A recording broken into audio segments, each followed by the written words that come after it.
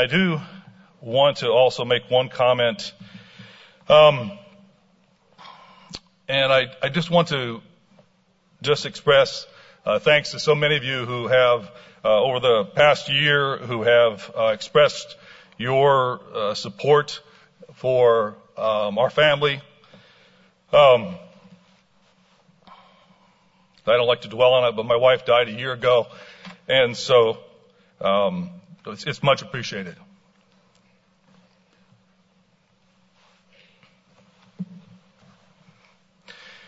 Every week we have a part of the announcements where we focus on news and prophecy. Last week, for example, we had a news and prophecy item entitled Disaster Upon Disaster. And it reads like this: in the prophetic book of Ezekiel, God warns today's Israelite descended nations of the fate coming upon them because they've rejected him and his laws. And it goes on to cite a recent CNN article entitled Disaster Upon Disaster. It talks about some of the wildfires in the West and the impact. And we focus many times on the disasters, on the things that are happening in our world that are disastrous calamities that are taking place, whether it be disease or war or famine or one type or another of these major disasters. And it's easy for us, I think, in the mind of some people, perhaps you know people like this, maybe you have friends or family who consider you to be too focused on the disasters that are happening around us. In fact, you can almost be like Chicken Little. Now, if you don't know the story of Chicken Little, I'm going to read it to you. It goes something like this. Chicken Little was in the woods one day when an acorn fell on her head. It scared her so much she trembled all over. She shook so hard half her feathers fell out. "Help, help, the sky is falling. I have to go tell the king," Chicken Little said. So she ran in great fright to tell the king, and along the way she met Henny Penny. Henny Penny said, "Where are you going, Chicken Little?" And Chicken Little said, "Oh, help, the sky is falling." Henny Penny said, "How do you know?" And Chicken Little said, "I saw it with my own eyes and I heard it with my own ears and part of it fell on my head." Henny Penny said, "This is terrible, just terrible. We'd better hurry up." So they both ran away as fast as they could. Soon they met Ducky Lucky. Ducky Lucky said, "Where are you going, Chicken Little and Henny Penny?" Chicken Little and Henny Penny together said, "The sky is falling, the sky is falling. We're going to tell the king." Ducky Lucky said, "Well, how do you know?" Chicken Little said, "I saw it with my own eyes and heard it with my," oops, almost missed the voice there, "and heard it with my own ears and part of it fell on my head." Ducky Lucky said, oh dear, we better run, quack." So it doesn't actually say that, but I added the quack in just so you know that's Ducky Lucky. So they all ran down the road as fast as they could. Soon they met Goosey Lucy walking down the roadside. Goosey Lucy said, "Hello there. Where are you all going in such a hurry?" Chicken Little said, "We're running for our lives." Henny Penny said, "The sky is falling." And Ducky Lucky said, "And we're running to tell the king." Goosey Lucy then said, "Well, how do you know the sky is falling?" Chicken Little said, "I saw it with my own eyes and heard it with my own ears and part of it fell on my head." Goosey Lucy said, "Oh no, then I'd better run with you." And they all ran in great fright across the field. Before long, they met Turkey Lurkey strutting back and forth. Turkey Lurkey said, "Hello there, Chicken Little, Henny Penny, Ducky Lucky, and Goosey Lucy. Where are you all going in such a hurry?" Chicken Little said, "Help, help." Henny Penny said, "We're running for our lives." Ducky Lucky said, "The sky is falling." And Goosey Lucy said, "And we're running to tell the king." And Turkey Lurkey said, "Well, how do you know the sky is falling?" Chicken Little said, "I saw it with my own eyes and heard it with my own ears and part of it fell on my head." Turkey Lurkey said, "Oh dear, I always suspected the sky would fall someday. I'd better run with you." So they all ran with all their might until they met Foxy Loxy. Foxy Loxy said, "Well, where are you rushing on such a fine day?" Chicken Little, Henny Penny, Ducky Lucky, Goosey Lucy, and Turkey Lurkey together said, "Help, help, it's not a fine day at all. The sky is falling and we're running to tell the king." Foxy Loxy said, how do you know the sky is falling? Chicken Little said, I saw it with my own eyes and heard it with my own ears, and part of it fell on my head. Foxy Loxy said, I see. Well then, follow me, and I'll show you the way to the king. So Foxy Loxy led Chicken Little, Henny Penny, Ducky Lucky, Goosey Lucy, and Turkey Lurkey across a field and through the woods. He led them straight to his den, and they never saw the king to tell him that the sky is falling. And that's the story of Chicken Little. Now, we can all become paralyzed with fear, like Chicken Little, running around like crazy and becoming frightened by every declaration of disaster. On the other hand, do we take what we see and what we know is coming too lightly?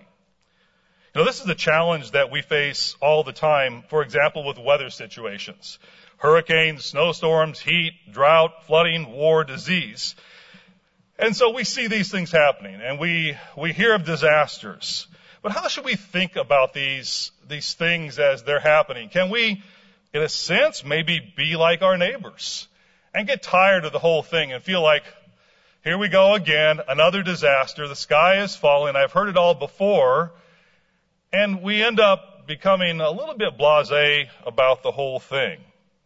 So what do we think about disasters, and how do we look at prophecy? How do we look at natural cycles of the earth, and also approach the dramatic prophecies of the Bible and what we see happening in the world around us? I want to look at some examples from the Bible and see what we can learn today. And the title of the sermon is Chicken Little and Scoffers in the Last Days, What Can We Learn? There's your title. And as we turn to begin in Genesis chapter 6, I'm going to do a quick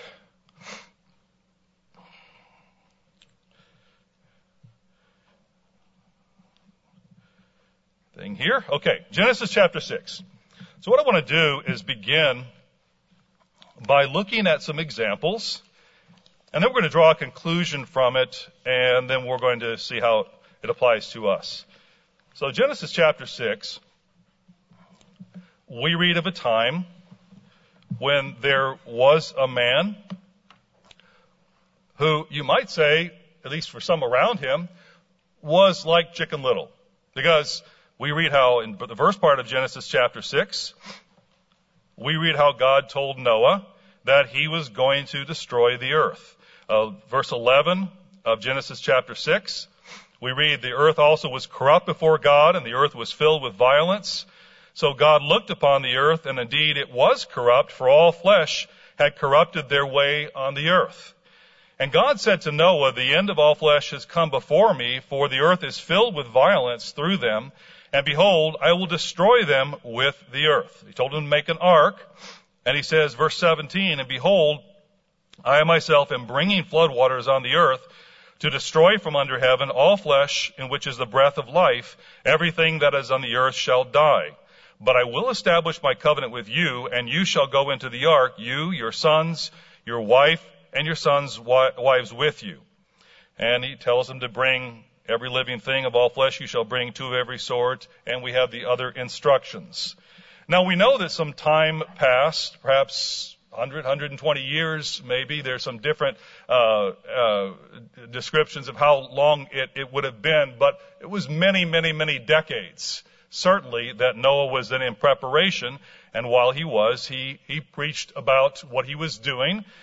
And you can only imagine the mockery that would have occurred to someone who said, a flood is coming, I'm building an ark to save my family, and this is what's going to happen. Some of you might remember Bill Cosby's little skit on the whole thing about building an ark, and it's quite humorous when you think about the fact that he makes quite a humorous act out of it, where he says, where God tells him, build an ark, and he says, what's an ark? What are we talking about? And makes a big joke about it, because it does seem a little bit nonsensical, doesn't it? In terms of just our everyday experience, we've never experienced floods so great that it destroys all mankind off the face of the earth. So you can just imagine what it would have been like for Noah to say, here's what's going to happen. But in the reality, it did happen, didn't it? It did happen. Because we read here in chapter 7, verse 11, in the 600th year of Noah's life, in the second month, the 17th day of the month, on that day, all the fountains of the great deep were broken up, and the windows of heaven were open, and the rain was on the earth 40 days and 40 nights. And on that very same day, Noah, Noah's sons, Shem, Ham, and Japheth, and Noah's wife and the 3 wives of his sons with them entered the ark, and they were saved. So, the point is this, and I'm going to reiterate this point as we see some examples here. The point is this, is that much of our life is mundane. We get up in the morning, we go about our business, and then we go to bed, and we do it again another day. So it can seem for us, and for everybody around us, that life is going to go on just as it always has. But in reality, human history is not only filled with day after day after day, creeping this petty pace, but it's also filled with dramatic events that in a matter of moments, hours, or days changes everything. And here we find an account of something where life had gone on and gone on and gone on, but in a matter of a short period of time, a matter of hours, everything was changed. So dramatic events do happen that overnight change the world. And here's an example. But there are others. Let's go to, for example, Leviticus 26. Leviticus 26 here.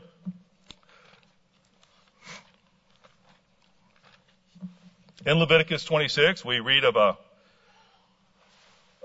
the blessings and cursings chapter here. Excuse me. We read in the first part of the chapter that God says, if you walk in my statutes, verse 3, and keep my commandments, perform them, then I'll give you rain in its season. The land shall yield its produce, and the trees of the field shall yield their fruit. Your threshing shall last till the time of vintage, and the vintage shall last till the time of sowing. In a sense, what you're reading about here in the first part of the chapter is life going on being pretty good. If you obey me, I'm going to give you days of plenty and prosperity.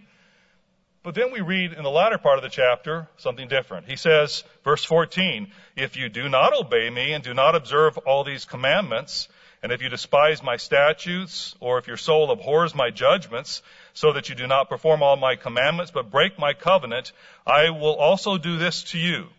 He says, I will even appoint terror over you, wasting disease and fever, which shall consume the eyes and cause sorrow of heart, and you shall sow your seed in vain, for your enemies shall eat it. I will set my face against you, and you will be defeated by your enemies. Those who hate you shall reign over you, and you shall flee when no one pursues you. In other words, dramatic events will change everything, and you will no longer have days of prosperity, but you will have major calamity. And life will change. And we know that's what happened. Because we can read in 2 Kings chapter 17. 2 Kings 17, we read about the end of the story here for Israel. We read verse 5 of 2 Kings chapter 17. Now the king of Assyria went throughout all the land and went up to Samaria. He besieged it for 3 years. But there came a time when the besieging was over and Israel was dragged into captivity. We know this took a period of years. This is actually, we know it was a number of years. There were multiple waves of captivity. But there came a time when the disaster was done, the calamity was done, and their life, after 700, years of day in, day out, it was over. It was different. Never again to return to the way it was. In a very short period of time, we read here, Verse 6, in the 9th year of Hoshea, the king of Assyria took Samaria and carried Israel away to Assyria and placed them in Halah and by the Habor, the river of Gozan, and in the cities of the Medes. For so it was that the children of Israel had sinned against the Lord their God, who had brought them up out of the land of Egypt from under the hand of Pharaoh, king of Egypt, and they had feared other gods. They had walked in the statutes of the nations whom the Lord had cast out from before the children of Israel and of the kings of Israel which they had made. And they secretly did against the Lord their God things that were not right. And it goes on and lists their sins. But the bottom line is, there came a day when disaster came upon them and changed everything. Now, we understand this principle from our own lives, don't we? In fact, even from the current news event, because I would dare say that about 6 months ago, people who were walking the streets of Kyiv, for example, their life compared to today, wouldn't you say is dramatically different? Just in a matter of months. In fact, you could probably shorten that time frame to a matter of days, couldn't you? If you would isolate the days, and frankly, throughout much of Europe, the same. I'm sure in the countries adjoining the Ukraine that have now tens of thousands of refugees, everything is different like that, really, in a very short period of time. So the point is this, is that history is made up, I will repeat, of day after day after day. But it's also made up of dramatic events, dramatic windows of time that change everything. This is a fact of history. Now, I want to give you one more that I find interesting in trying to identify some examples of what I'm talking about today, and that is the destruction of Nineveh. If we go to Nahum,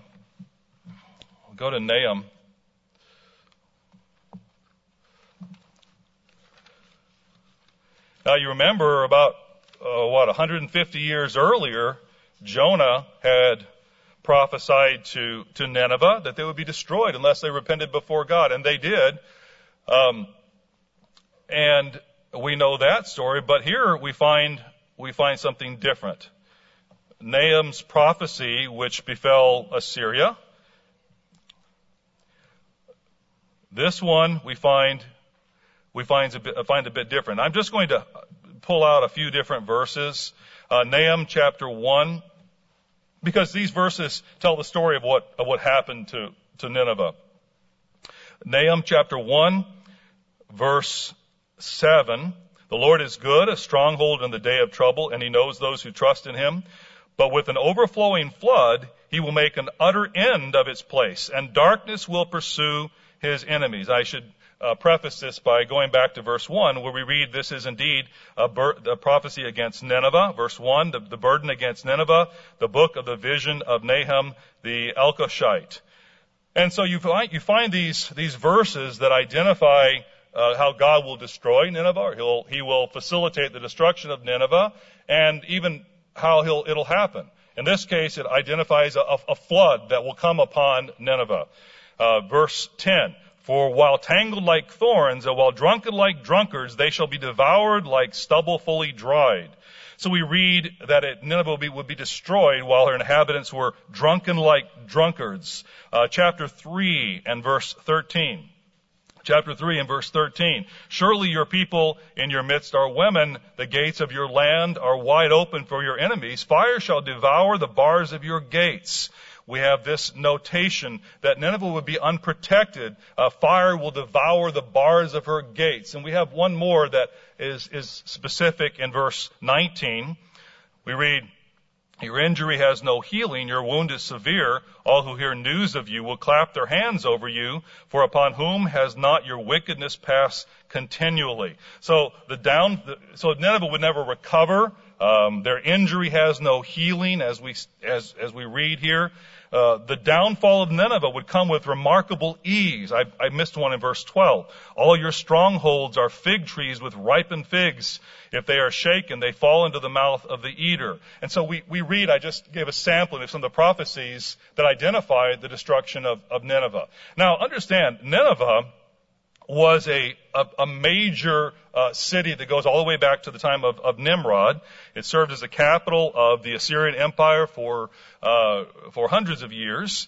And in fact, you're probably aware of this, but skeptics actually did not believe in the existence of Nineveh because its destruction was so complete. I want to read a little bit about Nineveh from a couple of different resources, Nelson's Bible Dictionary, for example, and a couple others here. But I'll just read some highlights. British archaeologist A.H. Layard excavated the site in 1845 to 1854. He unearthed the great palace of King Sargon, along with a library of over 22,000 cuneiform documents. And of course, King Sargon is mentioned by Isaiah in Isaiah chapter 20, verse 1. Here's a sense of the size and how massive Nineveh was. Now, in the day of Sennacherib, the wall around Nineveh was 40 to 50 feet high. And it extended for 4 kilometers along the Tigris River and for 13 kilometers around the inner city. So it was a massive city that was able to defend against great attack from marauders. We're talking about massive gates. We can't, 40 to 50, I'm going to say, someone else might be better than me at estimating this, but I'm going to say we're talking about walls that are approximately that high. I'm going to guess at the top here that's about 45 feet high. We can take a little gander afterwards. Well, each of those blocks is probably about 8 inches high, right? We could do a little calculation. I shouldn't say that because now nobody's going to be listening to what I'm saying. Everybody's going to be counting the blocks, and you're not even going to be listening. But we're talking about that high, and it was like a sort of a. It wasn't a square because it went along the river. It was more of a triangle. The city had 15 main gates, 5 of which have been excavated. Each of the gates was guarded by stone bull statues. By a stone bull statue, both inside and outside the walls. Sennacherib created parks, a botanical garden, a zoo. He built a water system containing the oldest aqueduct in history at Jirwan across the Gomel River. The ruins of Nineveh, goes on to say, are surrounded by the remains of a massive stone and mud brick wall dating from around 700 BC. This article is talking about how the wall was, in terms of how wide. I was trying to find how wide it was, and this is one thing it says. It says there was a stone retaining wall about 20 feet high, surmounted by a mud brick wall about 33 feet high and about 49 feet thick. So you can imagine the wall, well, let's say 50 feet by altogether, if you include the retaining wall plus the upper part, about 40 feet high and about 40 feet wide. That's the massiveness. Did I just make up a word? That's the size of these walls and why it was considered basically impregnable.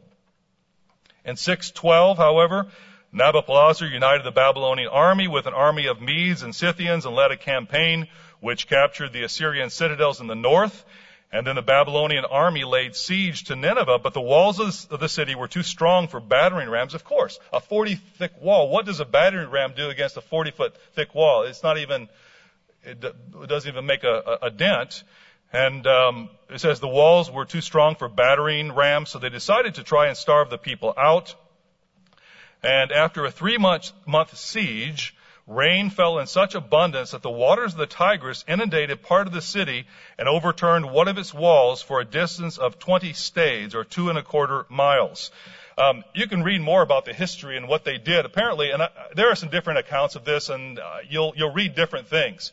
But usually what figures into the accounts, and even historically, Diodorus Siculus writes about a massive flooding rainstorm where it rained day after day after day.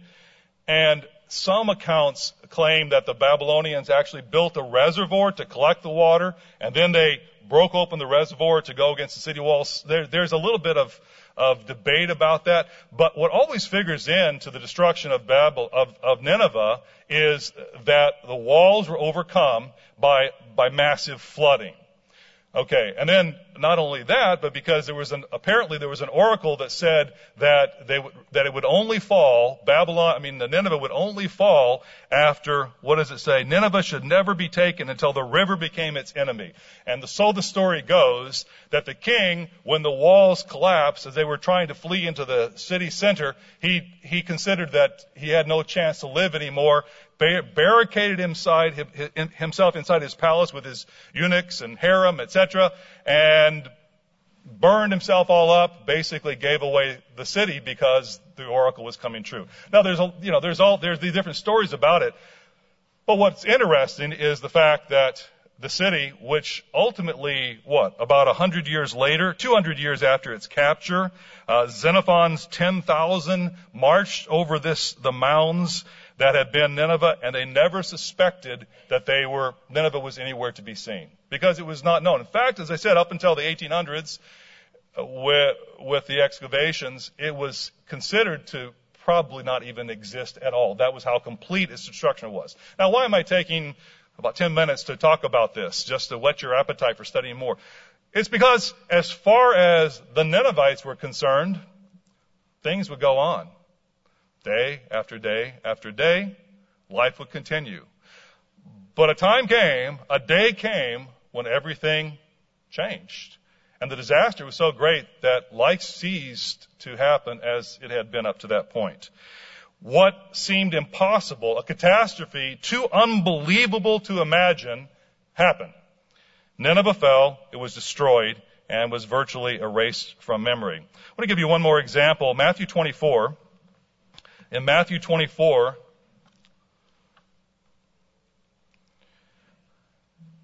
we read this, and we're familiar with it because we read it often. I just want to highlight this as an example, illustrating and reinforcing what I'm talking about. Matthew 24, we read verse 1, how Jesus went out and departed from the temple, and his disciples came up to show him the buildings of the temple. Why did they show him the buildings of the temple? And why do we have this conversation? Because we see Jesus said to them, "Do you not see all these things? Assuredly I say to you, not one stone shall be left here upon another that shall not be thrown down." To us, we're used to reading that, so we think, okay, yeah, fair enough. We know that in 70 AD that Jerusalem fell, but for them, it must have been almost inconceivable. Let me read you a little bit about Jerusalem and the temple in particular, I should say. 1,000 priests. This is from a book. I think it's been cited. I know Mr. DeSimone read from it. We quoted it in one of the lessons we have in our the Living Education online courses. But let me read you a little bit about what his book. This is Simon Montefiore wrote in a book titled Jerusalem: The Biography. I think you cited this, Mr. DeSimone, at some point in the last year or two. Let me read you what it says. 1,000 priests were trained as builders. Lebanese cedar forests were felled. The beams floated down the coast. At quarries around Jerusalem, the massive ashlar stones, gleaming yellow and almost white limestone, were marked and cut out. 1,000 wagons were amassed, but the stones were gargantuan. In the tunnels alongside the Temple Mount, there is one stone 44.6 feet long, 11 feet high, that weighs 600 tons. That's how massive this particular stone was. No din, no hammering had polluted the building of Solomon's temple, so Herod ensured that everything was ready off-site and silently slotted into place. The Holy of Holies was ready in 2 years, but the entire complex was not completed for 80 years. Herod dug down to the foundation rock and built from there. He expanded the esplanade of the Temple Mount to the south, filling the space with a substructure held up by 88 pillars and 12 vaulted arches, now called Solomon's Stables, to create a 3-acre platform twice as large as the Roman Forum. The design of the temple, supervised by the king and his anonymous architects, showed a brilliant understanding of space and theater.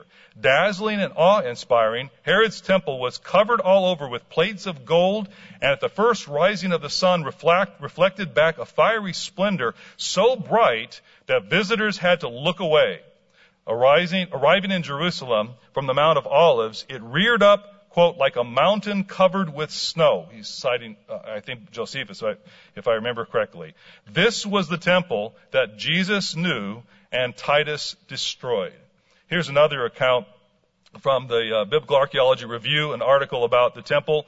An account of this discussion is preserved in the works of Tacitus, one of the greatest of Roman historians. It is said that Titus, who called the council, declared that the first thing to decide is whether or not to destroy the temple. This was before they ultimately raised the city. So they were just, he and his generals are talking about what to do about the temple, because as it says here in this particular citation, it says let me back up. It is said that Titus, who called the council, declared that the first thing to decide is whether or not to destroy the temple, one of man's consummate building achievements. A few of the officers felt that it would not be right to destroy a holy building renowned as one of the greatest products of human endeavor. That's how it was considered. It was considered one of the greatest that was considered one of the architectural marvels of the Roman Empire. In fact, at that time, apparently Jerusalem was also one of the largest cities in the Roman Empire. Estimates go between 150,000 to 200,000 citizens in its surrounding. It was one of the largest cities in the Roman Empire of the time. So it says the fact that from this article in the Biblical Archaeology Review says the fact that hardened army officers at the end of a brutal war were troubled by the question of how to proceed after their conquest is an eloquent tribute to the unparalleled majesty of the temple and the Temple Mount. Above all, it was imperative that this huge congregation be able to visit the Temple Mount at one and the same time, and it goes on from there. So when we read, Jesus said to them, verse 2, "Do you not see all these things? Assuredly, I say to you, not one stone shall be left here upon another that shall not be thrown down." That was packed with meaning for the disciples. Hard to imagine as they went about their everyday affairs, visiting the temple, walking throughout the city. But the day came that it happened. The day came that the prophecy that Christ made at that point came to pass. You know, an amazingly large amount of dramatic events in history were foretold by God through His Word, and we read them, and we talk about them, and yet our world goes on as if nothing will ever change. We get up in the morning, as I said, go about our business, go home, go to bed, and get up for another day. But dramatic events have happened through history, even have been used by God for His purpose. Let's go to Revelation chapter 6, and as you do,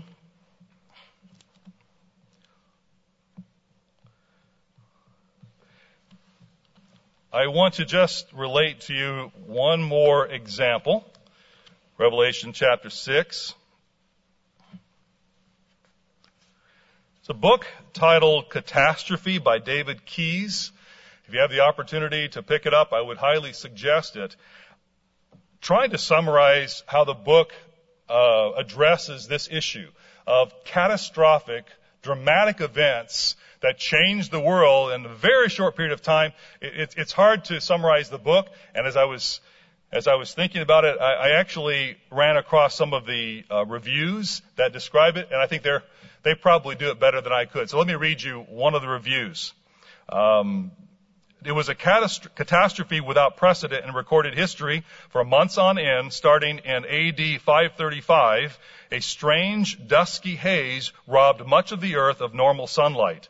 Crops failed in Asia and the Middle East as global weather patterns radically altered.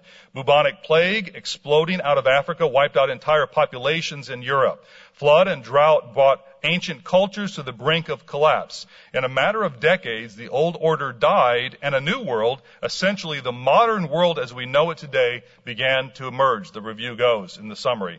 In this fascinating, groundbreaking, totally accessible book, archaeological journalist David Keyes dramatically reconstructs the global chain of revolutions that began in the catastrophe of AD 535, then offers a definitive explanation of how and why this cataclysm occurred on that momentous day centuries ago. I will interrupt this to explain what he postulates, and that is that there was a volcano that exploded, a Krakatoa-like volcano in Indonesia, and we're familiar with that because that's actually the root of some modern disasters. But he recounts legends as well as descriptions of weather and so on throughout the world that happened in 535 AD.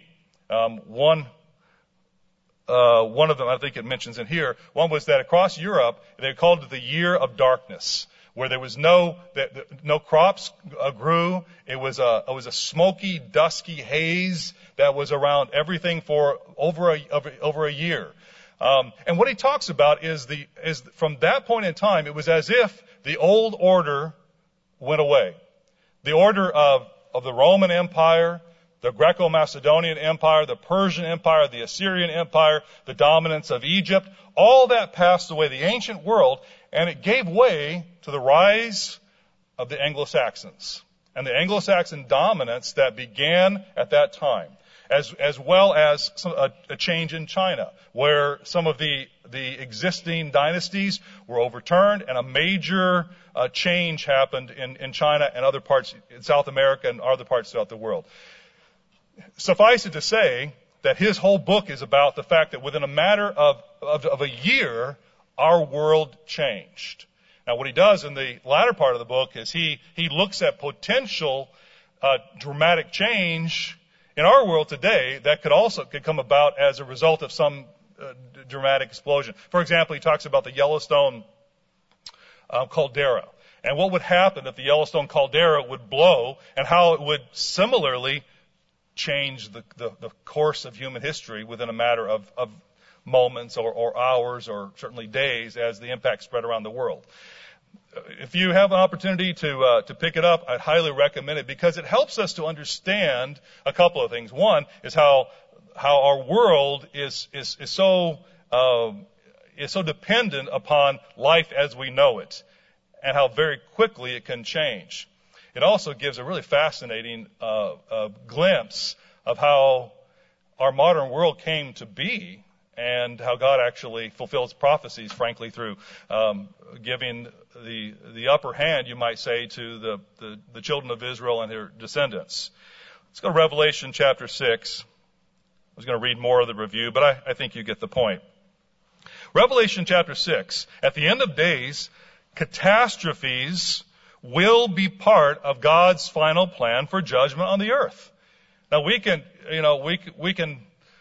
be poo-pooed by somebody, people who may say, well, you're just being like Chicken Little. But the reality is, the sky will fall. And we read about it here in Revelation chapter 6, for example. Revelation chapter 6. I saw when the Lamb opened one of the seals, and I heard one of the four living creatures saying with a voice like thunder, "Come and see." And I looked, and behold, a white horse. He who sat on it had a bow, and a crown was given to him, and he went out conquering and to conquer. Religiously speaking, there will come a religious conquering, if this is the word that's used here, the English word, that will turn our world upside down. The freedom that we are able to exercise today will go away. Within a matter of a short period of time, as we read here, things will change in terms of, I'll just use a broad term, religion, without even going into more detail. Verse 3, and when he opened the second seal, I heard the second living creature saying, "Come and see." And another horse, fiery red, went out, and it was granted to the one who sat on it to take peace from the earth. I mean, that's such a powerful phrase, isn't it? It doesn't say to hear of a rumor of war. It doesn't say to incite war, rebellion. It says, take peace from the earth.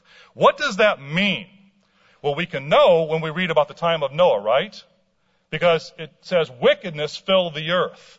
What will it be like when peace is taken from the earth? It's going to happen someday. And it's not just a matter of saying the sky is falling. There will come a time when this will happen. And the world will be a different place in very short order. We read verse 5. When he opened the third seal, I heard the third living creature say, "Come and see." And so I looked, and behold, a black horse, and he who sat on it had a pair of scales in his hand. And I heard a voice in the midst of the four living creatures saying, "A quart of wheat for a denarius, and 3 quarts of barley for a denarius, and do not harm the oil and wine." We read about poverty. We haven't experienced poverty and scarcity like we read about here. Verse 7, when he opened the fourth seal, I heard the voice of the fourth living creature saying, "Come and see." So I looked, and behold, a pale horse, and the name of him who sat on it was Death, and Hades followed with him, and a power was given to them over a fourth of the earth to kill with sword, with hunger, with death, and by the beasts of the earth. So we read about this widespread death on the earth, disease, plague, etc. If we go across the page to chapter 8, we read of more catastrophe. As the seventh seal is opened, verse 1, we read, when it was opened, there was silence in heaven for about half an hour. And I saw the 7 angels who stand before God, and to them were given 7 trumpets. We read about these trumpets being blown here at verse 7. The first angel sounded, And hail and fire followed, mingled with blood, and they were thrown to the earth. And a third of the trees were burned up, and all the green grass was burned up. In a matter of a very short period of time, we see disaster come upon the earth that will change everything. The world will be very different very quickly as this catastrophe comes upon the earth. Verse 8, then the second angel sounded, and something like a great mountain burning with fire was thrown into the sea, and a third of the sea became blood, and a third of the living creatures in the sea died, and a third of the ships were destroyed. So we read about these catastrophes as the seventh seal is opened here in Revelation chapter 8. Human history has pivoted on dramatic catastrophes from the beginning. Moments have turned nations upside down and changed the course of history. And, I think we can relate this even to our personal lives when we think of moments that have changed everything for us. I remember the moment that I was married. My father was performing the wedding, and as he was saying, you this and that, and all these very serious sounding words, I began to think, whoa, this is really heavy, wow. Wow. And I felt this weight descend on my shoulders. Whoa, this is heavy stuff. And at that moment, life changed. Because from that moment on, I was responsible for my young bride. Moments change us, don't they? Just like that, and things are different.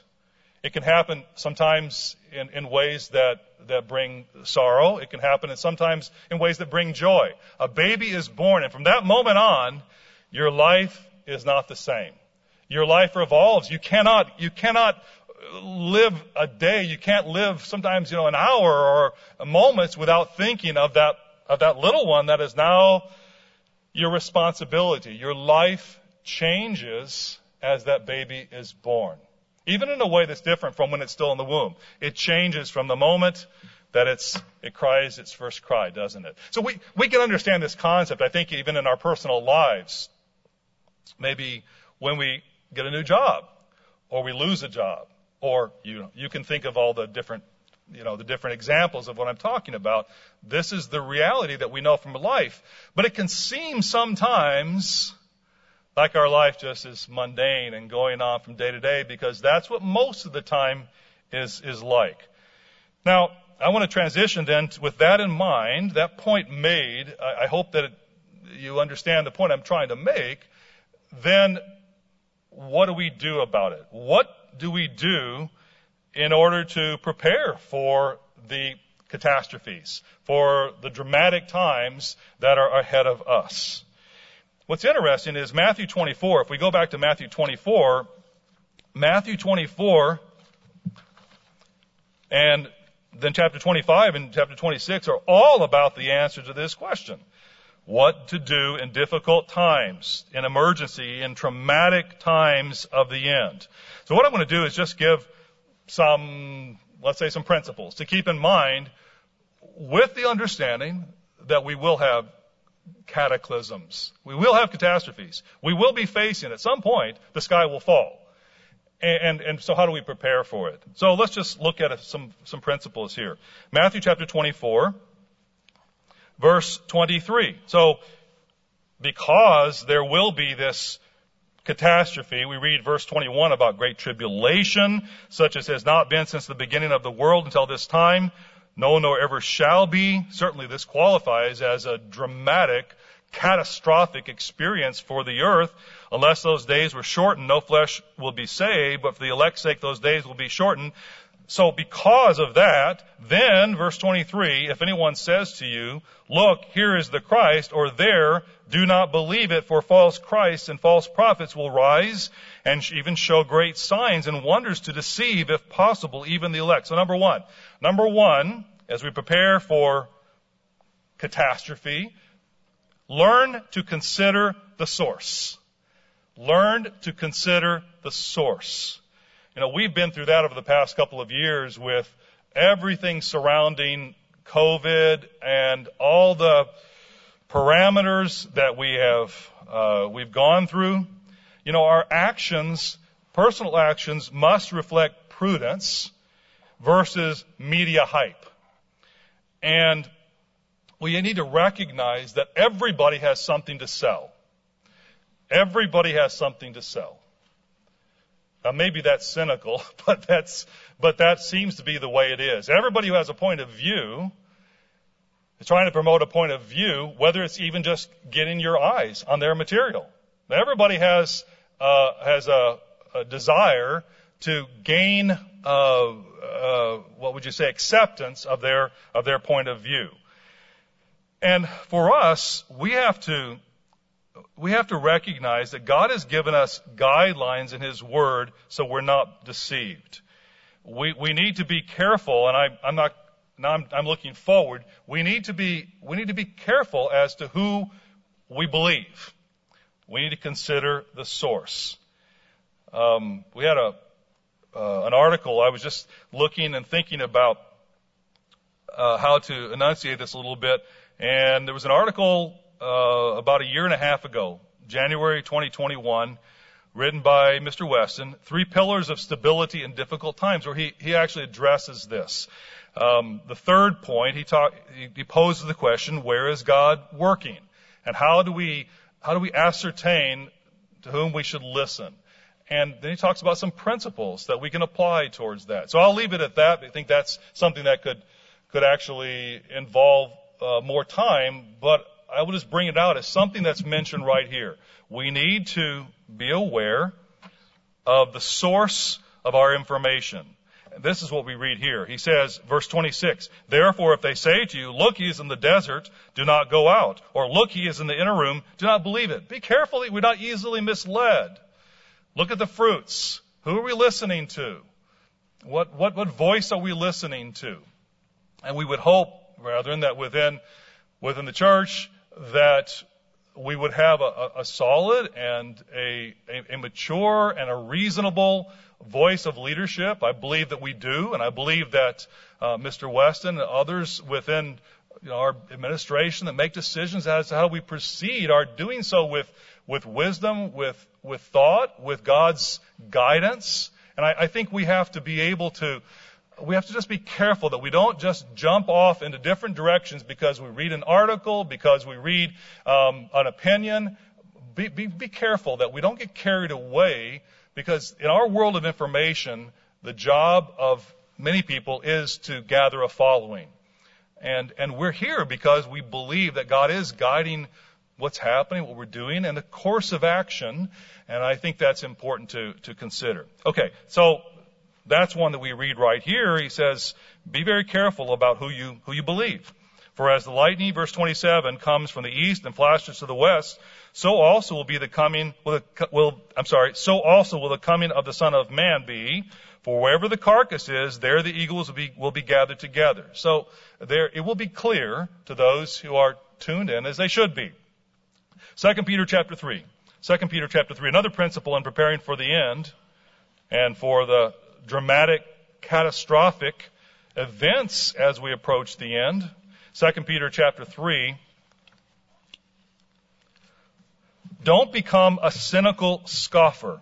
Don't become a cynical scoffer. 2 Peter chapter 3 verse 1. Beloved, I now write to you this second epistle, in both of which I stir up your pure minds by way of reminder, that you may be mindful of the words which were spoken before by the holy prophets, and of the commandment of us, the apostles of the Lord and Savior.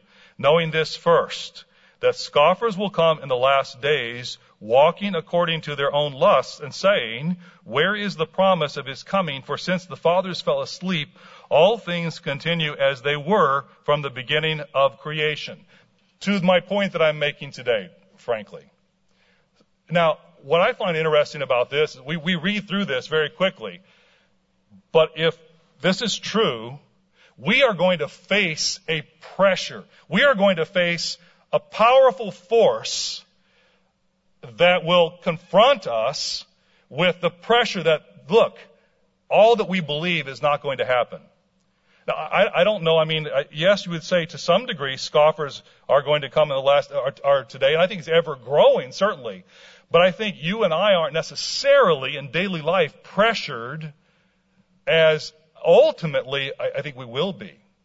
In other words, this is talking about a characteristic of the last day that will be, it's so noteworthy that it's placed here in the Scriptures. What we believe about the return of Jesus Christ will not just become something that people have to sort of say, yeah, right, and then let you be, but it will be so unpopular that we will be at odds with normal thinking. It will be as if it were crazy. I mean, this is a characteristic of the last days.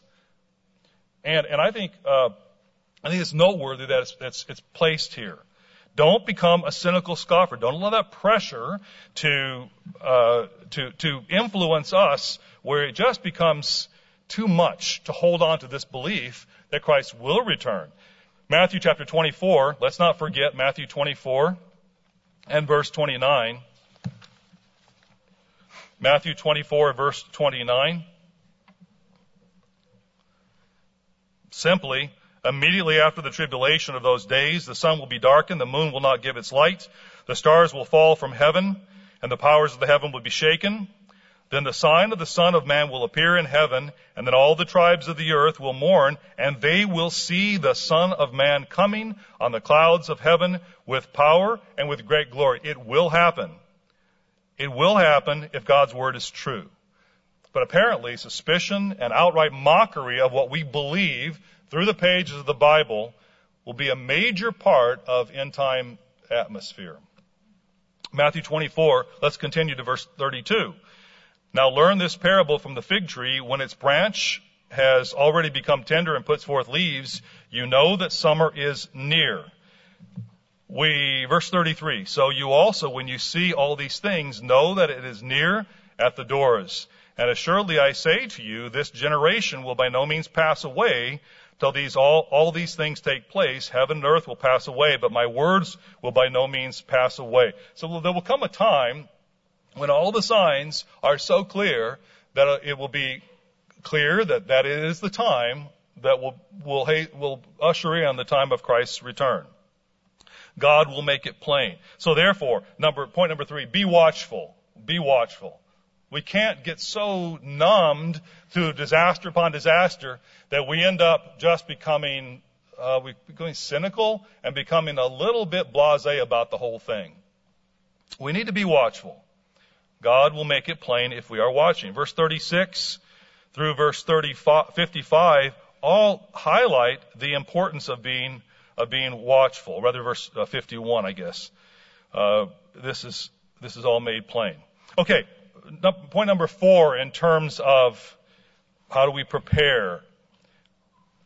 And this one will take just a few more minutes, and that is make basic preparations. Make basic preparations. If we follow what we read here in these chapters that succeed these prophecies about Christ's return, we have some things laid out. We look at Matthew 25, verses 1 through 13, where we read about the wise and foolish virgins. Matter of preparation, certainly spiritual preparation, but it certainly would be wise to make physical preparation. So when I say make basic preparations, I think that includes basic essentials as would be common sense and wise for our living. We read Matthew chapter 7, verse 24, how the wind beat down on this house, but the one that was built on stone survived. Basic preparations. Proverbs chapter 26 and verse 13. There's a one who will do nothing because he says, there's a lion in the street, so I can't do anything. I'm just not possible to do anything. That mentality goes against the grain of godly wisdom, doesn't it? Proverbs chapter 27 and verse 12, and also in chapter 22, we read about a prudent man foreseeing evil and making preparations, accommodate that evil that's to come. And we can do that in some different ways. For example, 1 Timothy chapter 5 and verse 8, we read that he who doesn't provide for his family is worse than an infidel. So we need to think of ourselves and our family. Make preparations for ourselves and our family. We need to think of others as well, don't we? It's not just, some people, if I make preparations, then maybe if I do, other people are just going to steal from me. So there's no point. So I'll just, do nothing because it'll be stolen from me anyway. Well, what about helping other people? If we have the ability, if times are such that food is at a premium, we have a hard time living, have a hard time having enough. If we prepared, it's not just for ourselves, but we can be able to help others. You know, it's ironic in a way, and the whole sermon is not about this necessarily, but it is ironic that what I'm talking about briefly is the type of thing that our grandparents and great-grandparents did every year. Canning, drying, pickling, root cellar storage, preserving the harvest against the long, hungry winter. That's what people used to do, actually, before our current times where you just go to the store. In fact, a lot of people, I was just looking up the statistics, and a lot of people, I think it was 56% of, is that right? Is it 56%? It was something like that actually, it was 36% of people eat their meals at home. But now it's become more than ever, basically eat out. Don't have anything in the home because they eat out. Well, if we don't learn to prepare ourselves, we may not be able to eat out at some point. Now, that may seem really survivalist or something, but this is what our grandparents used to do as part of life. But to us, it's strange and odd. How about long-term, short-term? I mean, we've had even some articles written about preparation, basic monetary preparation, whether we have a certain amount of cash if all ATM machines are shut down, and things like this. Again, the purpose is not necessarily to go into all the details, but to just draw your attention to some of these practical ways. What about food? Actually, Mr. Smith had an article, I don't know if he probably has forgotten about it, but about 10 years ago called A Standard of Living Shock. This was back in the 2011 May-June Living Church News, I believe. And here the title was, Are You Prepared? Or the teaser was, Are You Prepared to Endure a Poverty Cycle? And he talked about how the book of Revelation describes a coming time when the prices of needed goods are incredibly high. And he cites what we read in Revelation chapter 6. So in terms of food, what about a bartering economy? Are we prepared to be able to potentially barter what we have to gain food or services? How about tools? How about skills? Let me talk about skills for a moment. You know, there is value to learning to be a jack of all trades. You all know Chris Leonard, right? Chris Leonard is popular. I just woke him up, by the way. Chris Leonard is popular. You know why Chris Leonard is so popular? Because he can fix cars. All right? People are popular who can fix things, who can be able to take care of problems. Chris is popular. Now, you know what's going to happen after services, after the Sabbath? He's going to get a dozen phone calls. Hey, Chris, can you take a look at my car? So I didn't intend for that to happen, but I'm using it as an example. People who have skills to do things become very popular when we need help, right? Whether it's fixing cars or whether it's making food. You know, now it gets personal. What are you spending your time on?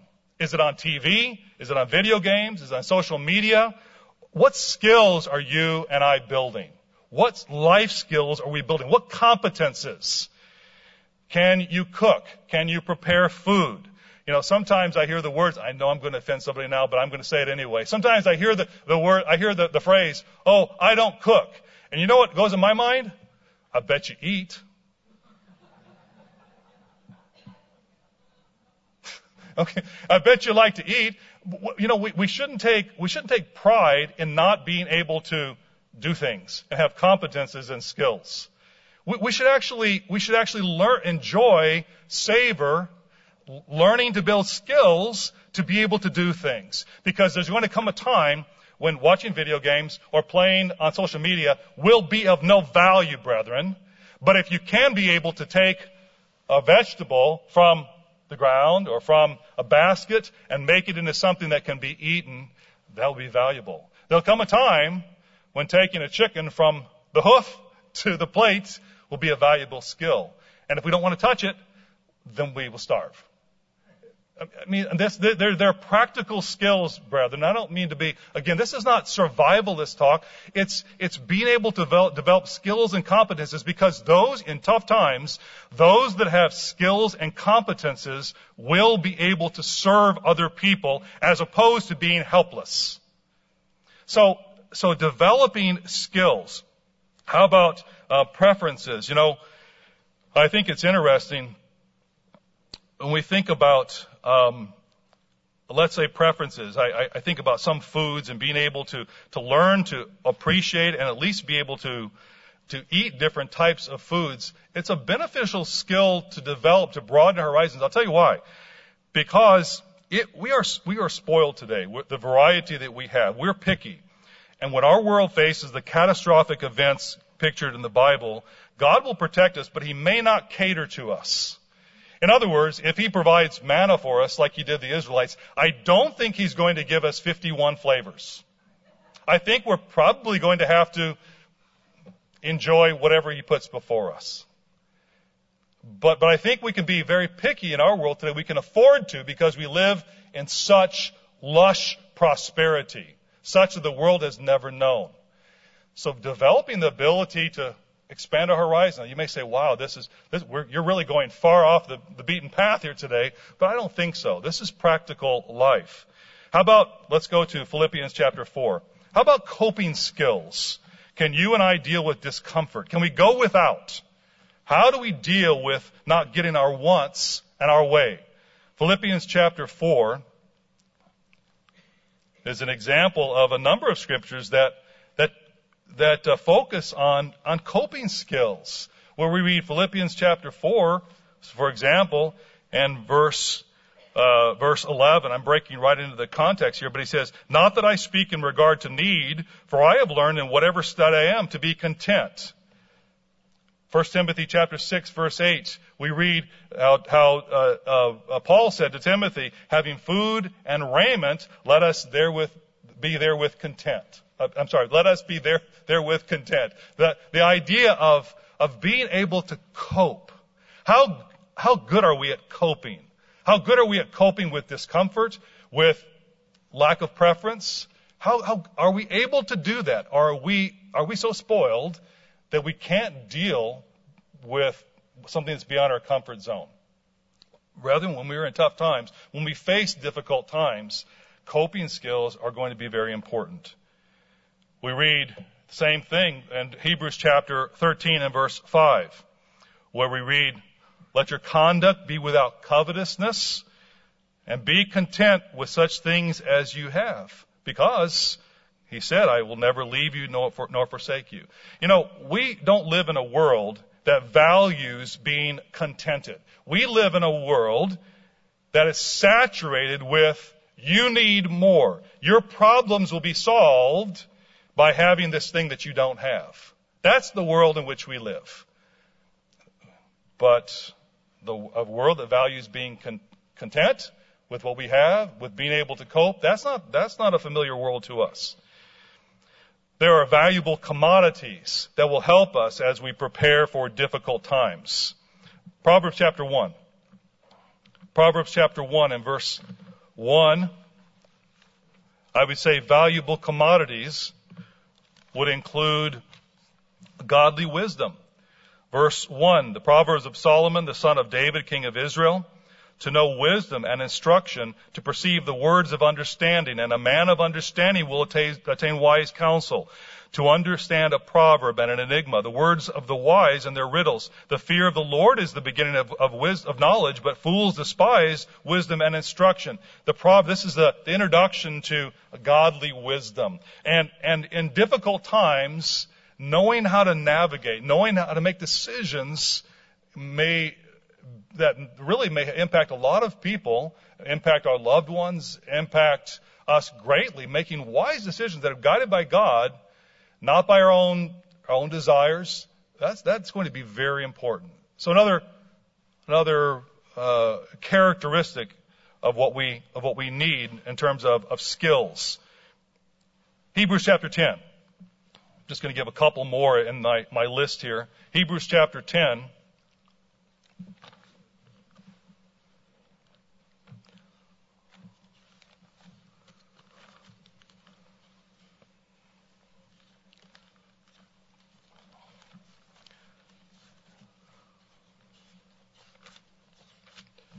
And a familiar section here where we read about holding fast the confession of our hope without wavering. Verse 23 of Hebrews 10, for he who promised is faithful. Let us consider one another in order to stir up good love and good works, not forsaking the assembling of ourselves together as is the manner of some. The reason I'm reading this is because we need our brethren. We need to develop those ties, those bonds. We need to be connected with our brethren. That helps us in difficult times. As we face calamity, as we face times when things are rough, when food prices double and redouble, and we have a hard time having enough, when we can share, when we know who has a little more of something and can be able to share, and we have a little more of something. This is not, brethren, this is not so far off if you simply read the news. Now, am I like Chicken Little, saying the sky is falling? Or am I simply just being practical and challenging you to think about the practical life that the Bible actually speaks to? This connections between each other, this is critically important. So we seek to get to know each other, be patient with each other, not offended. We read in Matthew 24 that offenses will be prevalent, frankly, at the end. So therefore, it's important to know each other. Because if you've ever noticed, when you know somebody, you give them a little more of the benefit of the doubt, don't you? If you don't know them, if you don't talk with them, you don't know where they're coming from, it's a little bit harder to be patient with them, but it makes all the difference in the world where we know where they're coming from. We look on things differently. And ultimately, I'll conclude my list here in Matthew chapter 6.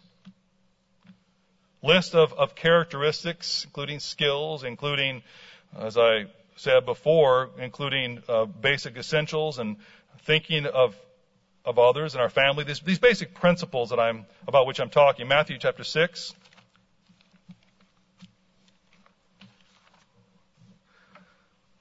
I'll never forget at camp in the SCP when Mr. Ames had the class memorize Matthew 6 verse 33. Really, the verses preceding this speak specifically to this. Don't worry. Do not worry about your life. Verse 25, what you will eat or what you will drink, nor about your body, what you will put on. Is not life more than food and the body more than clothing? This section, it speaks to not becoming so anxious that we allow ourselves to be consumed by the disaster and the repercussions, but actually we do have the confidence in God, if we are conducting ourselves wisely, that He'll take care of us, if we're conducting ourselves wisely. And that's what this section really speaks to. Which of you, verse 27, by worrying can add 1 cubit to his stature? Why do you worry about clothing then? Consider the lilies of the field, how they grow. They neither toil or spin. And yet I say to you that even Solomon in all his glory was not arrayed like one of these. Ultimately, verse 33, but seek first the kingdom of God and His righteousness, and all these things will be added to you. We need to keep our eye fixed on the goal. In a way, Chicken Little's story is fatally flawed. Now, there may be a kernel or an acorn of truth to the moral of the story. That was a joke, by the way. A kernel or an acorn, okay? There may be an acorn of truth to the story. We don't want to become frazzled. We don't want to become frantic. We don't want to be alarmist at what is not alarming. We must consider Christ's warning not to be deceived. And to bring to mind another fable, we don't want to be crying wolf. But with all these qualifiers being said, the sky is going to fall. The day will come when the sky does fall. And we do have a job to warn of the fact that this is going to happen. We have some difficult days ahead of us, but the dark days and dramatic catastrophes will be followed by a wonderful event that will change the course of history as the world one more time pivots, and this time toward better days. Let's read 1 Thessalonians chapter 4, where we read about this time, this event, that will, in a short order of time, will change everything one more time. 1 Thessalonians chapter 4 and verse 13. I do not want you to be ignorant, brethren, concerning those who have fallen asleep, lest you sorrow as others who have no hope. For if we believe that Jesus died and rose again, even so God will bring with him those who sleep in Jesus. For this we say to you by the word of the Lord, that we who are alive and remain until the coming of the Lord will by no means precede those who are asleep. This is the event we're looking toward, that we hope for. He says, for the Lord himself will descend from heaven with a shout, with the voice of an archangel, and with the trumpet of God, and the dead in Christ will rise first, and then we who are alive and remain shall be caught up together with them in the clouds to meet the Lord in the air, and thus we shall always be with the Lord. Verse 18, so comfort one another with these words. And they do bring comfort, don't they? They do bring comfort. History is full of moments. Some of those moments go on and on and on, seem like they're never going to change. But some moments are dramatic. Some moments are even catastrophic. We read about those moments in the scriptures. They're for real. They will come. We have a responsibility to warn. Maybe we'll be accused of being like Chicken Little. But the reality is that one day the sky will fall.